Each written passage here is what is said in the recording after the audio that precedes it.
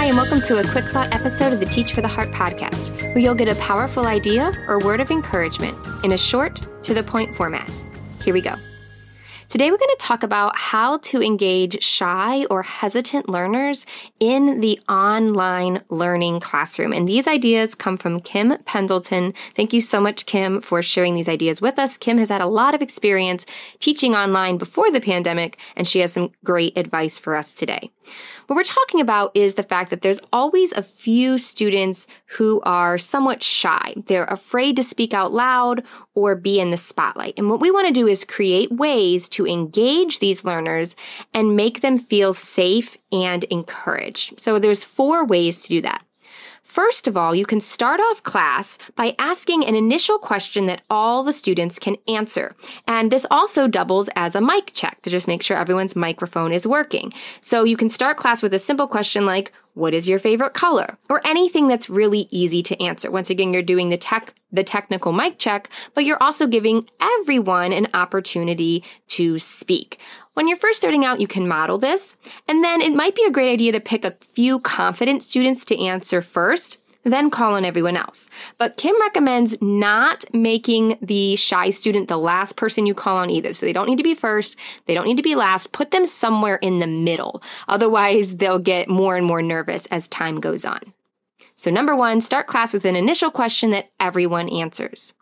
Number 2, use nonverbal responses as well. So you can use whatever is available in your software to help pull students in nonverbal ways. And that way your shy and hesitant learners can engage and participate in that way. So for example, if you have poll features, you can use that.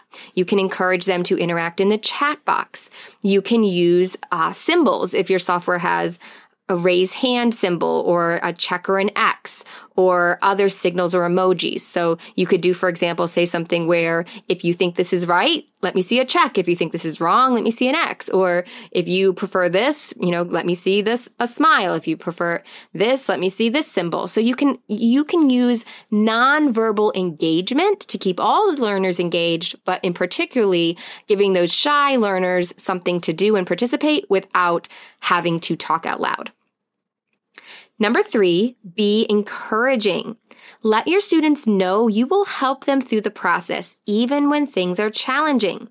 Let them know that they will run into challenges, but you will be there for them.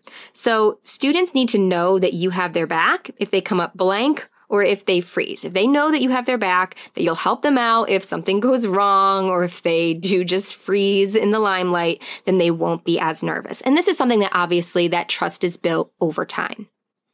And then finally, number 4, include them all the time. Use their name. So you can drop their name just like you drop everyone else's name throughout the class.